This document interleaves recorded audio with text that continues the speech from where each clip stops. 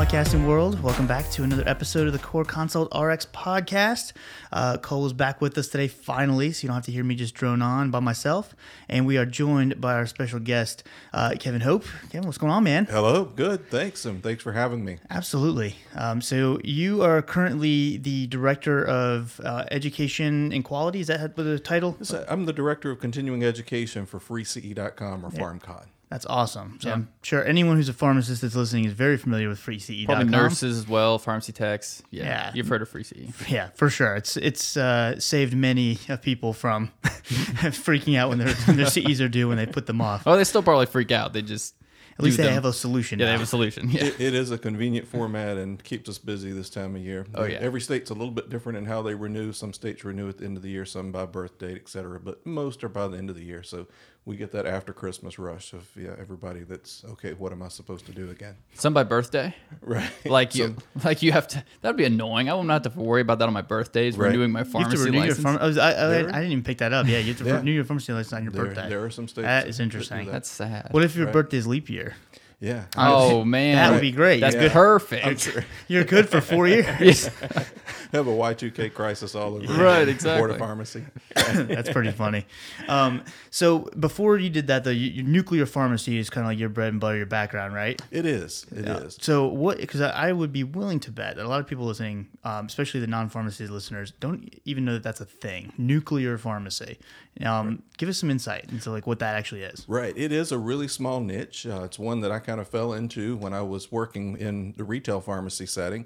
It is had kind of just become disenchanted with retail pharmacy, and I'm sure that's not an uncommon story that you hear.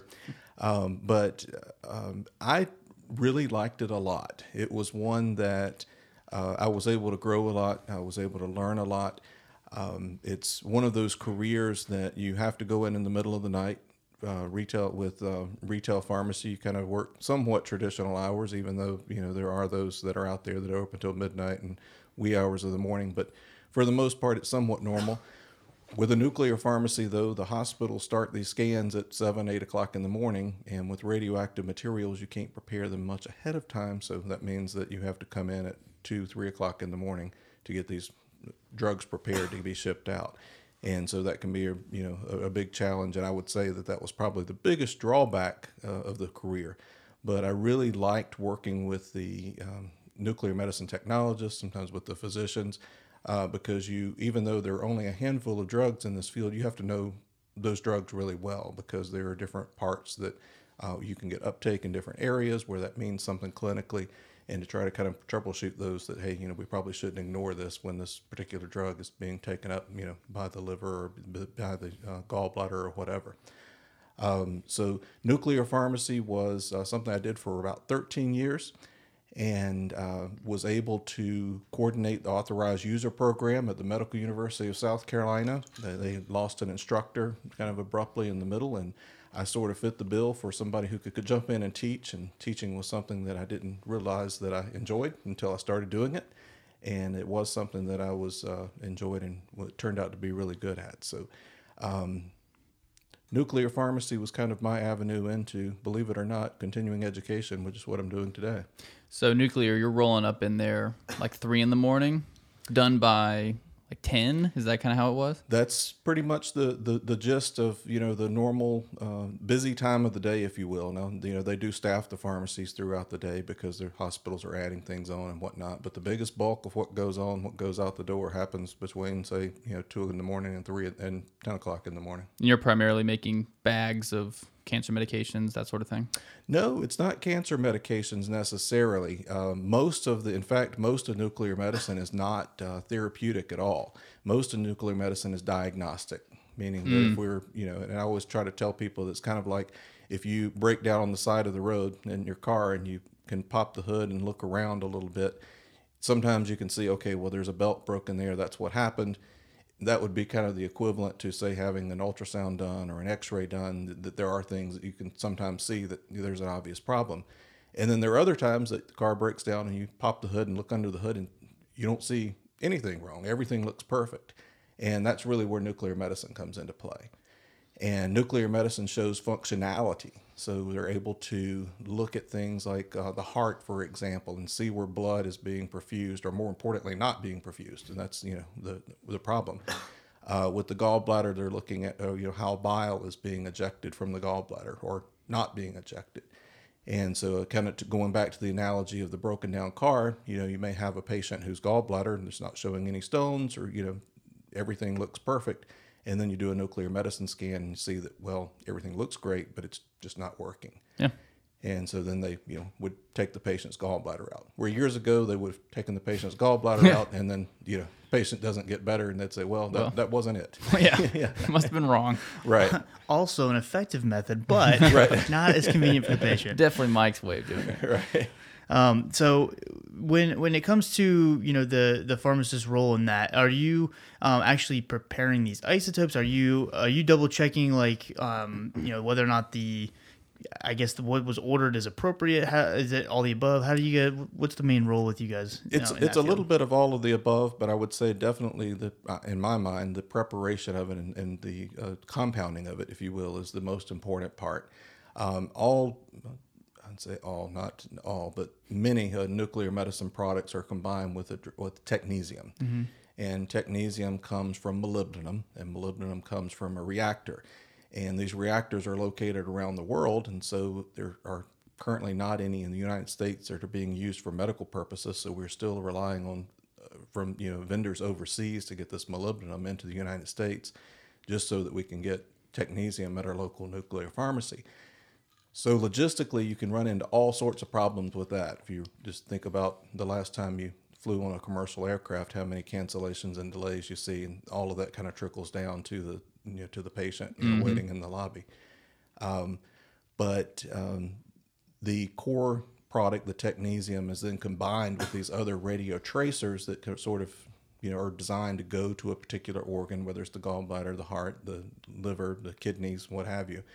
And the pharmacist has to kind of mix that up, and you have to make sure that it really tagged to the product, that you're not having the product that's going to go where the product is supposed to go, and then our technesium is going to go where technesium goes when it's not tagged to anything, and you get a really expensive thyroid scan. Yeah.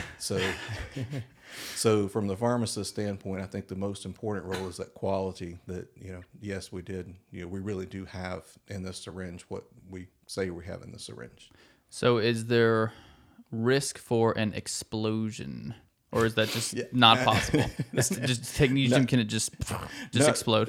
No, not possible. Okay. But I will... Took the thrill out a little bit, but it's okay. I will say, and again, keep in mind, I've been doing this for 14 years, so this was pre-USP anything. Right. But we used to heat the sestamib, which is one of the products for cardiac imaging, in a water bath.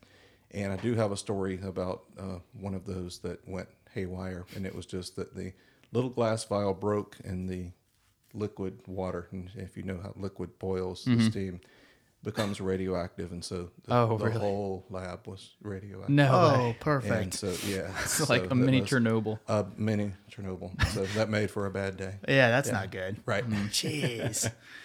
Hey, I didn't see that's the part that I wouldn't even think about. Something like the vapor and all this, because you can't see the radiation. Right, that's a game changer. And and I think that's the other big part of the pharmacist's job in a nuclear pharmacy is radiation safety, because it is very important. And the three elements that they always stress are time, distance, and shielding. Time, we're working as quickly as you can, so you're not around and being exposed to something any longer than you have to. Distance, anytime you can separate yourself from that radioactive source, you're decreasing your exposure by one. So if you double your distance, you decrease your exposure by a fourth, or, so anything like using tongs or anything you can do aside from just picking whatever it is up, you can, it makes a big difference.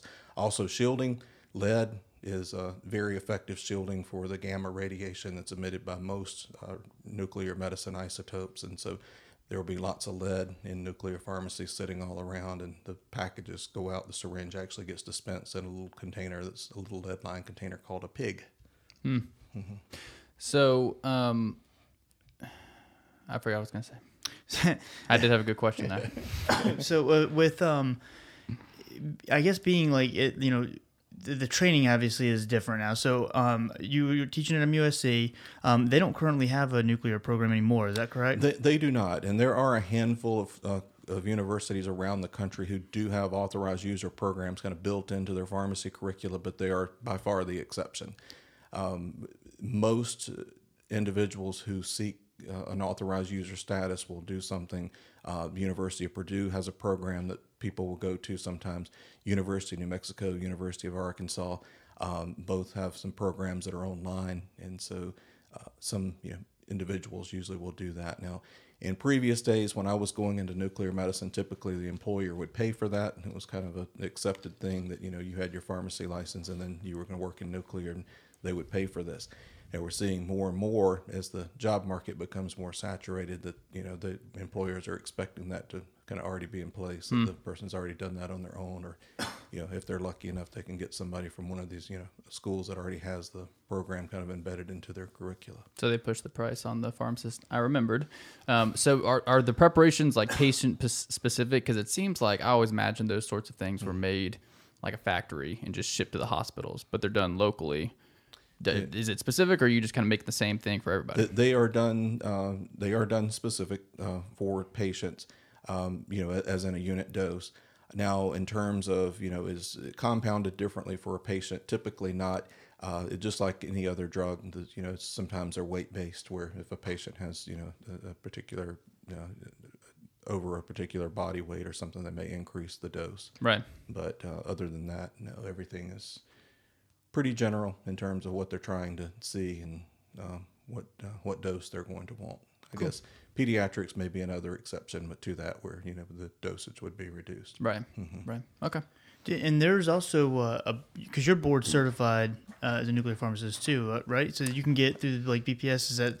I was board certified in nuclear pharmacy. It's one of those things I let go because it's just not something that I do routinely, day in and day out anymore. But I was board certified at one time. Strongly encouraged individuals who are certainly practicing in that field and really any related field to seek board certification. It's a valuable thing. But yeah, so I was at one time. So if a student that's interested in that, especially if they're already in pharmacy school and maybe their program doesn't offer that, while they're a student, is there a way that they can seek out that training and do the online program with Purdue, ahead of time before they're licensed, or do you have to be licensed to do a lot of those programs? That's a great question, and to be honest, I don't know the answer to that question. Whether those colleges accept students while they're still in school. My inclination would be that they probably would, and that I don't see any reason that they wouldn't, as long as there's a sponsor for that student who's an authorized user and kind of willing to train them locally. But I certainly can't speak for those programs. Gotcha. So advice then for students that are thinking about going this route, but maybe their program doesn't offer it, would it be to obviously look into that, but then also reaching out to a nuclear pharmacy, is internships, things like that, or even shadowing available? Right. Absolutely. And most nuclear pharmacies are really excited to have students. Most of them, and I used to work at a nuclear pharmacy here in Charleston, South Carolina, and we loved having students. We used to get students almost on a monthly basis from the South Carolina College of Pharmacy or from MUSC, and it was always very enriching for us because it's as you teach things, you're learning things at the same time. I've always believed that the biggest way to learn something is to teach it to somebody else, and we loved having students in, and it's I would encourage you, if it's something that you're interested in, to check out the nuclear pharmacies in your area. They're certainly not in every city. It's one of those things because it is sort of a centralized pharmacy that services a geographical area. You'll find that there will be usually in larger cities or around larger cities, and there will be one of them kind of per larger city. And there obviously are exceptions, but just using South Carolina as an example, I can think of probably 3 or 4 pharmacies in the entire state that are nuclear pharmacies. Interesting. Well, what about the exposure? You did mention the lead and all the safety precautions, but what about the overall exposure to the radiation? Right, and everybody, that's always a big concern, and there's no way that I can tell you that it's absolutely safe, that that there isn't any risk, but they have done lots of studies on radiation exposure of individuals who've worked not only in nuclear medicine, but also in other fields of radiology over the years. And they do find that overall that there's a slight reduction in lifespan for individuals who work in radioactive environments. But, I have to say, with that, you think about the cosmic radiation that we receive every day, and airline pilots, are exposed to that every single day that they go to work. And, in the terms of radiation exposure, they're actually getting more radiation exposure than we're getting at the nuclear pharmacy, but nobody if anybody questions like whether an airline pilot has a dangerous job, they're thinking about whether or not the plane's going to crash. Right. Nobody ever thinks about the radioactive component, radiation exposure. But yeah, that's another real piece. And so I just I always tell people, you kind of put it in perspective. It's it's kind of, you can look at the data and you can become horrified, or you can look at the data and kind of be like, well, this is, maybe comparable to be an airline pilot, or, some of the other things that I could choose to be. Yeah, I mean, gotta die of something. Yeah. Nuclear pharmacy. You won't live as long, but you'll live. Yeah. You'll live while you're living. Going to live quite as long, but you're going to like your job. You're going to be off by 10 or 11 a.m. So it's going to be good. That's a pretty cool gig. But, people who are much better at statistics than I am, will look at it and say, that the risk is the same as, smoking this many cigarettes or something. So there's always these little kind of things that are, that you can kind of look at to weigh, how dangerous it is. In my mind, at the end of the day, am I concerned about, the radiation exposure, that I'm getting? And, obviously, if I'm practicing, correctly and using the tools that are given, I'm not concerned about it. Yeah. My heart rate being at, 120 to 140 for 12 or 13 hours in a day has to be equivalent to a few cigarettes at least. As far as decrease my lifespan in retail pharmacy. You're done. I would say so. Or at least the amount of times I get yelled at during the day. Right. I would say retail pharmacy has to cut at least 5 years off something your life. off your life. Yeah. For sure. So how, you did mention the teaching, which I do like, because, and I've talked about this about my own, kind of path, is I never even had teaching on my radar. That was never something that I thought about, especially not for PA school. Cause if I thought about teaching before, it was, of course, I'm going to teach. Didn't you graduate your first class recently? Yeah. Was that what? Saturday. Awesome. That's awesome. Congratulations. Hey, I mean, all you. I was just going to say, it definitely wasn't all of me. I taught a small piece, but, doing the teaching stuff is one of my favorite things now, and you were saying as well, and it's something I never even thought about. So I do like that you kind of use that as a springboard to teach and stuff. But how did that transition into your current role now with freec.com? Yeah, absolutely. When, as I mentioned, I got into teaching the Authorized User Program for Nuclear Pharmacy at MUSC, and that was very much in conjunction with my role as a nuclear pharmacist.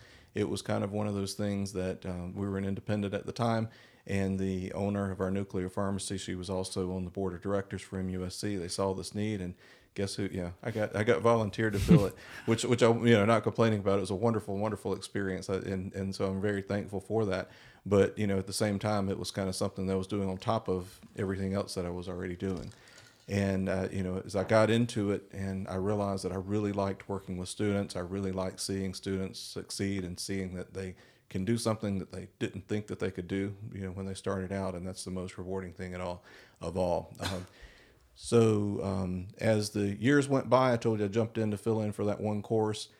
We graduated that class, and then they decided that they would keep me on to do the program, and that the funding stayed for that for 2 or 3 more years, and so I stayed and graduated 2 or 3 more classes there, and then the funding went away for that program as the job market started becoming more saturated over that period of time. But there was a need that popped up in Myrtle Beach, which is about an hour and a half to our north here in Charleston, and that was for a pharmacy technician educator. And they had a pharmacy technician training program there at our community college, Horry Georgetown Technical College, and I took a role on there directing that program. And that was eye-opening for me. Number one, I talked about the successes with students and whatnot. That was just magnified and exploded in the technician environment, because you did get so many people who were really kind of trying to make a better life for themselves, and they were coming in and they're just like, I can't do math. And it was like to see them succeed and to see that I really can do this, and then to look back and say, wow, I did this. That was really very rewarding. So I did that for 2 years. Very fun little experiment there. Looking back on it, the days were great. It was, simulated labs, all the time. So you kind of think a miniature version of pharmacy school, but, simplified down to the more logistical aspects of how you do things. And I was able to do that for about 2 years, and then they got rid of the program. I'll tell you what, right? These programs need to get it together. Some funding over here. Yeah. So again, it was, but I said it was an eye-opening experience for me because, things and a lot of pharmacists don't, as I talk to them, don't realize this. And I certainly didn't realize this until I started doing it. But when you go into the pharmacy technician education arena, you realize like how different this is from state to state. I mean, you have states out there who require an accredited program to be completed before you can become a pharmacy technician, all the way down to states that they don't even define what the role of a pharmacy technician is. They don't even register them. So, you could literally go to the Board of Pharmacy and say, who are the technicians in your state? And they wouldn't even know. And so it's, pretty scary stuff. And one of the things that I became involved in was trying to get some standardization, or at least or some, what general level of pharmacy, what it means to be a pharmacy technician. And so I was able to carry that on to my role now. I work in continuing education, as we mentioned at the beginning, with a company called PharmCon. They're out of Myrtle Beach, South Carolina. And we took the pharmacy technician education piece kind of to the next level, put it online. So we have a pharmacy technician boot camp there now that I host as part of a program there. And it's a really neat program because it is one that's PTCB recognized. And as of January 1st, just coming right up around the corner here, as of January 1st, anybody that applies to take the PTCE exam is either going to have equivalent work experience or have completed an approved program. And we are one of those approved programs, which I direct. And so really, really happy to have cool. that. And so that's separate from like technical college and completing like I don't know if they get an associates or whatever they get with the 2 years into technical college. That is correct. Our program is more geared toward helping somebody succeed on these exams. It's basically kind of like, what are the minimum competencies? What are we kind of looking for? Now we do get some students from like these programs who are just kind of wanting to use this as a review type program, and that's great. But it is just kind of, our program is very, very basic, trying to, kind of bear knowledge, what this minimum standard is, what the expectations are, and trying to get the individual up to that standard. That's great because good technicians are invaluable to Absolutely. a pharmacy. Yeah, absolutely. Can't even stress that enough. Like if you have a certain amount of hours that you're able to use, you want to use that for the highest quality technician you have, or certain payroll that you're able to use. You want to use that for the highest quality technician you can. Right. Otherwise, they can do the job of 3 subpar technicians if they know what they're doing. Right. Absolutely. So I'm going to say the trends that I see happening, I think that are within the pharmacy technician world, I think that they're going to this basically minimum competency. We hope, and the trend is that more states are jumping on board, and we'll see that hey guys, this is like the minimum standard. You have to pass this test. And then beyond that, then they're starting to add things on, like then they already have been, like with sterile compounding. So you can be a technician, but then you can be certified in sterile compounding on top of that.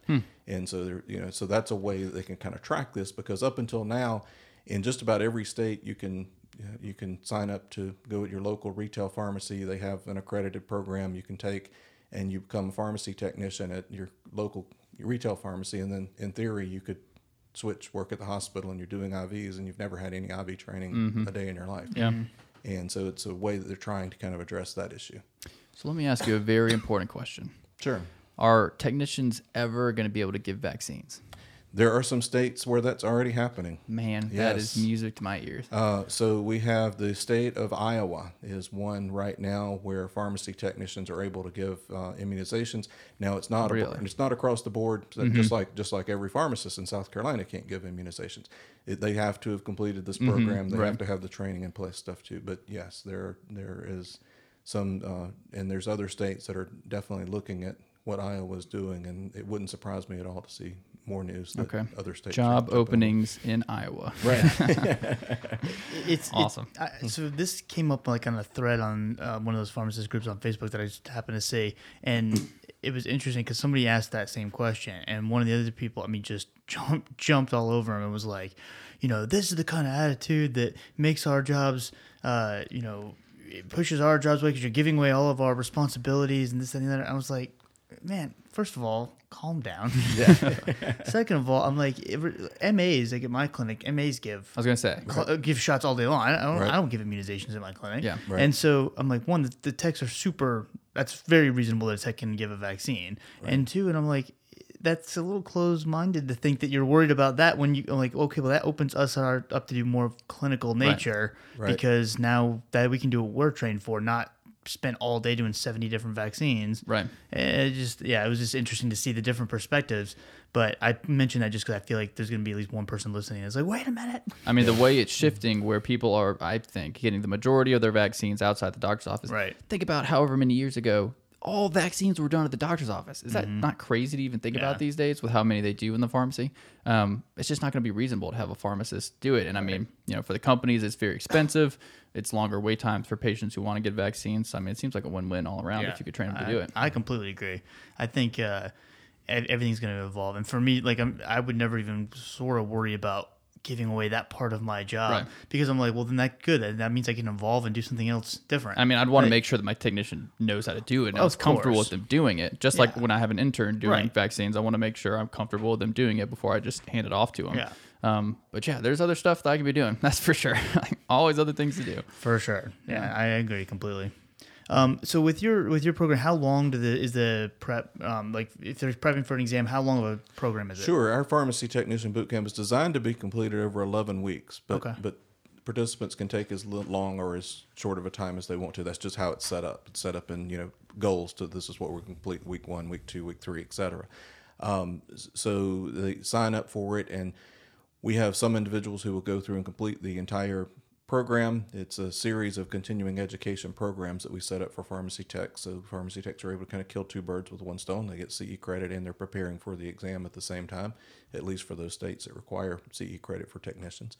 And they're able to prepare targeted things. And then we have other people that will sign up for boot camp and say, okay, I'm really good in these areas. I've been working in a pharmacy. I know, what BID, TID, I know all of those abbreviations and stuff. I'm going to skip all of this and I'm just going to do the stuff about sterile compounding, et cetera.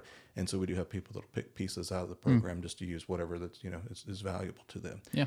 Now that'll be changing a little bit after the first of the year, where to take the exam and they're going to have to show that they have passed the class, so they will have to, kind of go through all of the modules and complete everything to have that certificate at the end. That's cool. So is that associated directly with Free CE? Did they meld together, or you do those separately? It is. It is part of Free CE, and it's one of they call it a specialty program, and there are I think 5 or 6 specialty programs on Free CE right now. So that means in addition to, and the Free CE model works where you have a membership and you can get to all of the CEs on the website. But this is sort of things that are in addition to the membership. They have this pharmacy technician boot camp is one of those. Another one that was added on is pharmacy regulatory specialists, which is very, very popular. It's one that people who are kind of in a job role where they're responsible for keeping up with pharmacy regulations. Dr. David Brushwood from the University of Florida has also been at the University of Wyoming. He spears that for us, does an excellent job. And then another one that I'll point out quickly is we have pain management specialty pharmacists, and Dr. Mark Garofoli does that for us. Does a fantastic job, and a little bit out of the box. So I'll speak. You heard it here first. Haven't even announced this officially at Free CE yet, but we have very soon coming out. We have a new program on illicit drug use, and this is another one that Dr. Mark sort of is an extension of his pain management program. And he literally goes through drugs, look like cocaine and ecstasy and all of these things. And, you kind of look at it first like, well, why would a pharmacist need to know that? And it's, well, these are drugs that patients are really taking. For sure. We check these in and we ask if they're using these drugs, and it gets marked. But, what does that mean? What does the pharmacist do with that information? And so really, really excited. That's been one of my big projects that I've been working on now, is reviewing those slides. and it's going to be great. That's yeah, awesome. that's awesome. Yeah, it's a I'm really sure cool that'll program. get a lot of interest because anything like that with illicit drug use, people are always interested in because they don't really know much about it. Right. It's interesting too when you know the patient population that I work with a lot. I mean, that's something that does come up obviously, and it's interesting to see kind of like the different reactions to someone who's not used to that, and the patient's like, yeah, well, you know, I do use heroin. And then it's wait, what? You know, you have to, with a shock value versus okay, let's be professional and and figure out how we can do this from a medical management standpoint and getting used to. I think that's some amazing training for the pharmacist to have for sure, Right. especially even with the drug interactions alone. I mean, Sure. I'm pretty sure if you go start asking pharmacists, hey, if you take Molly ecstasy with this drug, is that a problem? Right. Yeah. Most of them are not going to Yeah, really it's answer. gonna- Well, lady the other day was dropping off a script for her brother, I suppose, and said that he was on meth. Is this Keflex okay? And I'm like, well, Right. I think I could pretty confidently say that Keflex is okay. But yeah, for other things, For sure. I don't Keflex and really know. meth are totally fine. Yeah, yes, 100%. I would be You're good willing- to go. No worries. I love it. Yeah. Yeah. I had a guy that I was seeing for diabetes education. We were talking about stuff, and I asked him, I was like, is there anything? I was getting herbal supplements. I was like, do you take anything over the counter, herbal supplements, anything, natural, whatever? And he's like, nah, not really. He's like, I mean, I do a little bit of blow every once in a while. I'm like, all right, well, you say a little bit of, that. How much cocaine are you actually using? He's like, I mean, a little bit, but who doesn't? Yeah, Yeah. zinc, melatonin, vitamin C, a little bit of blow. It's just one of the things. The way he said it was hilarious because it was just like I had to literally keep my professionalism, like, if not, because he was like, who doesn't? Right. Pretty sure not all of us use who cocaine, but doesn't, okay, right? yeah, whatever, respect. It was funny, but anyways, Yeah, so- that'll be great. That'll be good. for sure. So you have to let us know too. We'll put out Oh, a thing yeah. for you guys and kind of put the word out to help get it out there on social media and whatnot. Wonderful. Thank Love it you. when people do exclusive announcements on our podcast. Oh my gosh, Yeah. it makes us feel way Yeah. more important. It's awesome. I love it. So what's the model? I guess what's the with Free CE? How do you guys come up with topics? How do you guys come up with all the different? There's some really good information on there. I've used it myself personally for CE credit and all that. We do, and we have the model is we're based out of Myrtle Beach, South Carolina, but just about I'm the only faculty member that we have that's really on site. Everybody else is a faculty member somewhere else. They're around the country, and part of my job is coordinating all of those people. And over the years, we've collected people that we like their presentation style. We know the quality of work that they do. And each one kind of has their own specialty little areas, whether it's diabetes or respiratory things. And so we'll sit down and kind of look at what's on the calendar, what we have. We'll ask questions like, what are we missing? What are the states requiring now? For example, tonight we're running a program on human trafficking. And that's a program that I would have never guessed that would have been on my plate for continuing education for pharmacists. But we have 2 states that are requiring that now, Florida and Michigan. And so we added that program in to meet the requirements for the pharmacists in that state. But it's basically kind of going through and like what are identifying the these patients and kind of what a pharmacist should do, because most patients seek medical care that are involved in human trafficking, and so they've identified that as a healthcare practitioners across the board, including pharmacists, as a way to kind of intervene in that. And so that's a unique area, an example of one that would have never been on my radar otherwise. But we look to see what the big organizations are doing, the APHA, ASHP. Right now, for example, pharmacist burnout is a really big topic, so we did a program on that. But we really try to listen to our users too. We have a lot of subscribers, and we listen to the feedback that they're giving us. And hey, I would really like to see a program on this. And we sit down quarterly and go through and say, okay, these are the programs that we want to do for next quarter. And then we go through our faculty list and seek out faculty to do that for us. Great. We also do granted programs through Big Pharma, and so drug companies will come to us, or we can come to them and submit proposals, and that's another kind of avenue of our business. But that's one that is important to us. But it's a way for, I guess their interest is if there's a new drug, in their particular field, that pharmacists need to be aware of kind of how that drug, along with the competing drugs, kind of fit into the whole treatment scheme. And so those are nice. Those are some that we can offer for free because we do get funding. Some of the more general programs, we rely on memberships, and so that's where the memberships come in. And everybody always asks, why is it free CE if you have to pay a membership? Well, that's why, and that's because there are free programs on there that are granted from drug companies. But my job really is to kind of keep that calendar diverse, and I love hearing from our subscribers to kind of tell us what we're missing, what we can use. So, is a part of your job as well to keep track of other states when regulations change and like they have to do something on human trafficking or on immunizations or something? Yes, absolutely. And that is something that I comb through, like the newsletters for all the boards of pharmacy every month. And it can be really cumbersome because some of the boards really kind of hide their requirements very deep in the website. And it's like, oh my gosh, how do you expect anybody to find this?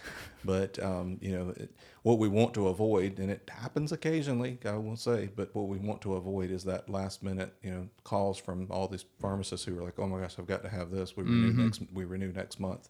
And so we do try to stay on the edge of that, so we're aware of it before the need comes. Right. Have you ever, I'm sure with a lot of different professionals giving content and presenting, live or whatever it may be, have you ever kind of hired someone to do a project for you, they complete it, and then you get it back before it actually goes out, and you just go, oh no. We don't have to call anybody out. I mean, unless you want to. I think it's one of those things that we try really hard to get faculty that we know they're going to do a good job for us to begin with. I just got back from ASHP, and part of my reason for being there was to scout out good faculty for our members. And we want people who can speak well, because we all know that you go get the best clinical person in a particular area, and they can be a horrible presenter and get nothing across to anyone. And so have everyone asleep by the end of the period, and that's not what we want. And so part of my job, and I was one of those weird people that was going into programs for 15 minutes and then leaving and then going into another program. Part of my goal there was to try to seek out people who are really dynamic and really good. And those are people that we reach back out to. And sometimes they have interest in doing stuff with us. Other times they don't. But that's kind of a little fun thing that I get to do with my job. And like I said, 25,000 pharmacists in one place. Yeah, mid-year. Yeah. We need to definitely do mid-year next year, Cole. We need to actually schedule it and actually do it. Yeah, we can. Yeah, that'd be fun. Yeah, we were getting. I was telling you before, we were getting people messaging us. Hey, obviously you're going to be here, so we're like, you mean like set up a booth? I don't even care if we have a booth, because we'll hang out at Brian's booth and we'll let him pay for a booth. But yeah, just to go out and talk to some of the people we interact with on social media, that'd be cool. Would be fun. Absolutely. New Orleans next year. Yeah, New Orleans. Yep. Nice. Mm-hmm. Oh yeah, that'd be good. That would be fun. So what's the kind of future look like for Free CE, or for you personally and career wise? What do you have any set goals you're working towards? Or yes, absolutely. Our company Free CE, and literally the guy that owned the company up until this past summer, Kevin McCarthy, very, very, very nice guy. And this history, I love working for independents. I mentioned I worked for an independent in nuclear pharmacy. And independents, their end goal is they are going to sell. And that happened again over the summer. We were actually purchased by a company called Surgent, and Surgent is out of the state of Pennsylvania. And this company does continuing education for accountants. And so they're pretty much doing what we're doing, but they have a bigger platform. They brought in a lot more technology that we're going to be able to use. So I'm really excited to be able to see that expand. And they're looking at, beyond, where our scope has always been pharmacists and pharmacy technicians, and to some extent nursing. They're really looking beyond that, and they want to see how we can bring programs in for other modalities as well, other healthcare professions. And so they have brought us on. So you can imagine that's a huge initiative, to try to kind of get, all of this transition. But I see lots of opportunity there, certainly for us. Yeah, that's awesome. I was going to ask, because, PAs and I think even MDs and NPs, they've all got CE2 that needs to be done. I would suppose that would be another market, though. Right. And the biggest challenge, and again, kind of, the independent guy that I work for, he literally started this business from his kitchen table in Maryland, and he ended up moving to Myrtle Beach. And so I was thinking, everything always comes together for a reason. But he, from something that he literally started on his kitchen table, it's amazing, like how much it's expanded. How many offerings we have each day now. One of the only online providers that I'm aware of that does 2 to 3 live programs every single day, and for them to be able to kind of put that to another platform and kind of pump more resources into that, I think it's going to be very exciting. Yeah, it's great. So. Yeah, it was actually kind of funny because I've told a couple of my students and things like that we were going to do this today. I was like, yeah, he's the director for Free CE. They're like, whoa, like you got Free CE. I was like, yeah, we made it. Yeah. Well, it's funny because you see, that I've heard of Free CE ever since I was in pharmacy school. So you see like this big website and it's all nebulous, and it's like you never know who would be behind putting something huge. Like, well, it's just people, just regular people, right. Yep. Face to a name, and that's what it is. Yep. Do you, for presenters, do you guys always use PharmDs in speaking, or do you actually bring in MDs or PAs or things like that? We bring in a variety. Cool. We use a lot of PharmDs, but we also have a program, for example, where we're using an optometrist. That's cool. That's one that's going to be coming up and hitting the books within the next month or so. And so that's just one example. We hired an optometrist or an ophthalmologist to do the program for us. Don't let him hear that. Yeah, exactly. Yeah, maybe go back and dub that out. That's awesome. But she does a fantastic job for us, and that's one of the we've used dentists in the past. Very cool. Yeah. I have noticed you guys have advertisements and stuff coming up on Instagram and things like that randomly. How are you guys using like social media to kind of promote things or educate as well? Right. We do social media in terms of Facebook and Instagram and those kinds of things. That's one area where I hope that we can expand. And now that we have some additional resources to do so, we're wanting to do some more like blog type styles on social media that that people can kind of go to, things that people are interested in reading. Right now it's kind of, I kind of feel like that our social media platform in many ways just kind of promotes like upcoming things, which is good. But I would like for us to do a lot more with that, and that's definitely one of our goals for 2020. That's awesome. Mm-hmm. I think, and we've talked about this a bunch in the podcast, but I've always I think that the online, the open access to education and learning is that social media and other platforms and stuff have kind of opened up. I think is definitely the future, even in medicine. So it's cool to see bigger companies like you guys like actually jumping on stuff like that. The other day I was kind of just looking through my feed randomly, and there was an ophthalmologist that I follow on there, and he had an assistant or nurse or whoever it was, like in the middle of a procedure, like filming on Instagram Live, like his ophthalmology surgery he was doing. I was like, "It's the future. It's amazing. This guy gets it." Next, it'll just be like VR, so you're there right beside the eyeball, just watching. Yeah, right. I mean, you can technically do that now. Well, someone's got to do it first. Yeah, I'm telling you, I think I love that stuff when I see it, because it's Right. like that's the way. That's going to open up so much more access to people who maybe now didn't even think about medicine in the first place, or practitioners from kind of getting set in their ways, because there's constantly new stuff coming at you and keep an update. I can't imagine back in the day of having to actually go get a hard copy journal, and that's what you had to go off of. Right. Yep. Sounds exhausting. Exactly. Absolutely. So how can people, if they have questions or anything like that, how can they find out more about Free CE or ask you something, or contact you guys? Absolutely. Our website is very simple. It's just freece.com. And certainly you can reach out to me directly. My email address is just kevin.hope@freece.com, and I'd be happy to help. We, get requests, and sometimes for whether it's from faculty members or, to kind of, hey, why don't you do this kind of program? Get all sorts of emails. And so, again, kind of, being the person who coordinates all this, it's important for me to hear what the needs are in the community as well. Do you guys ever do any I don't know, competitions or like sponsorship things for students to get access, or even practitioners to get access to your program? Or have you ever done anything like that at all? I'm not sure I understand. So I don't know, like if having like a clinical competence, like giving them, like a case to study, whoever comes up with the best way of handling said case gets like a discount on a membership or anything like that. Oh, is there it's a anything? wonderful idea. No, that's something we've never done, but I like the way you think. Oh, there you go. Yeah. So, is it something you think that, like, from a student aspect, do you think they would get benefit out of that as well? Because I would argue yes, even if they don't need free, actual CE credit at that point. Right. I think there's so many good reviews on there. I think that there are, certainly, from a continuing education standpoint, students don't need continuing education credits, but there's lots of different content on there. So from that perspective, yes. We're also adding a pharmacolegal library that's coming up the first of the year. Dr. Brushwood put together, I want to say it's probably about 30 different programs on different aspects of pharmacy law. And a lot of these have different cases that were tried in the state, and he kind of presents this in a manner like, hey, this is what happened, what would you do? And then he kind of goes into okay, well, this is what happened. This is what the court decided.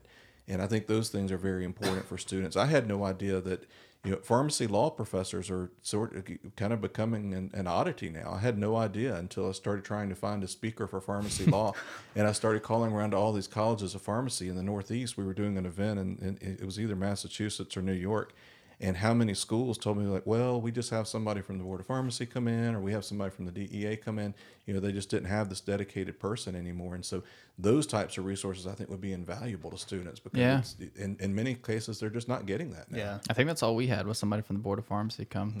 And it's funny because whenever I'm trying to look up some small thing about the law, like I remember learning this, but I'm not sure if this is right. Trying to find it on the website or something like that is atrocious. Impossible. Even finding like specifics about the new technician to pharmacist ratio in South Carolina. It's been a few years old, but it's relatively new. Just because somebody was questioning me on it, can't even find it on the website. There's a ratio. Yeah, right. Yes. I agree. It is ridiculous. Yeah. But yeah, that's awesome. I didn't know those resources law things were coming too. Would be fantastic. You guys got a lot of stuff cooking up. I like it. Yeah. So that would be some absolutely. I think could easily, and again, another one of those things that that would something that could be easily marketed to schools, and so it's another opportunity. And I definitely just to kind of echo that a little bit as far as students. I agree. Just because I'm even looking now through some of the monographs you guys have available, even though you don't need the CE credit. I would, if you're a student listening, I would definitely check it out. It's not about the credits. Right. That should be our new motto. It's about learning. Credits are great. That doesn't mean much when you're actually standing in front of a patient. Right. I would definitely check this out. The pain management stuff you guys have is awesome. There's a lot. So very, very cool. Thank you. So man, I really appreciate you coming all the way down here and doing this with us. Oh, my pleasure. It was a blast having you in here. And please let us know if there's anything we can kind of do to help out in the future. But so if you guys have freece.com, make sure you go check it out and let us know what you think. Thank you guys so much for listening. If you have any questions, our emails will be in the show notes. We also have a texting platform that you can reach out to us now. Area code 415-943-6116. Send a text. It'll send you back a automatic reply asking you to add us to your phone book and all that. And then there's a form you fill out. And then anytime we get exclusive information. So for instance, last night I actually sent out a 3-page summary on the new asthma guidelines. Only people that have my text platform.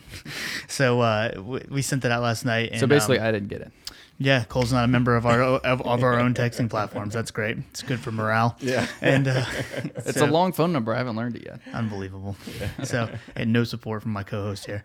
No, so we sent that out. So you can easily reach us out to us on text too. And actually, it's probably quicker than emailing us because I'm quicker to respond on that one as well. And then social media platforms were there too. So you got multiple options to reach out if you ever have questions for Cole or I.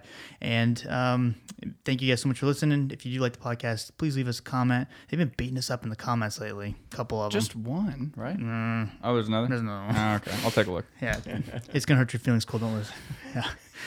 I'm just kidding. It's not. I mean, all due respect for our haters as well. It's fun. It's all good. It's what makes this country great. You get to have constructive feedback. Yeah, exactly. Everyone's entitled to their opinion. But so if you do like the podcast, throw a couple comments in there to offset this negative vibes we've been getting. But, I think most podcasts just don't even mention the bad comments, but Mike just can't even help it. I had because this is all good. So, honestly, you know what I do? Can't hold it back. You know what I do, and I'm totally messing up my outro right here. Why I do that because I have so many students that are like I've talked to that like say they want to start like a blog or a podcast or anything like that, and then they're like, yeah, but what if people get on there? I'm like, it's fine. No, it is. Trust me. Because that is going to come. You're 100% going to get someone on there that says you're a dummy.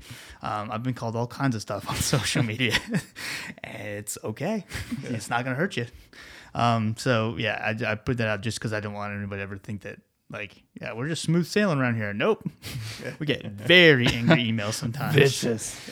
Oh man, we got all kinds of stuff. So, but thank you guys for those of you that do listen. Really appreciate it. And we'll see you next time. Thanks. Great. Thank you.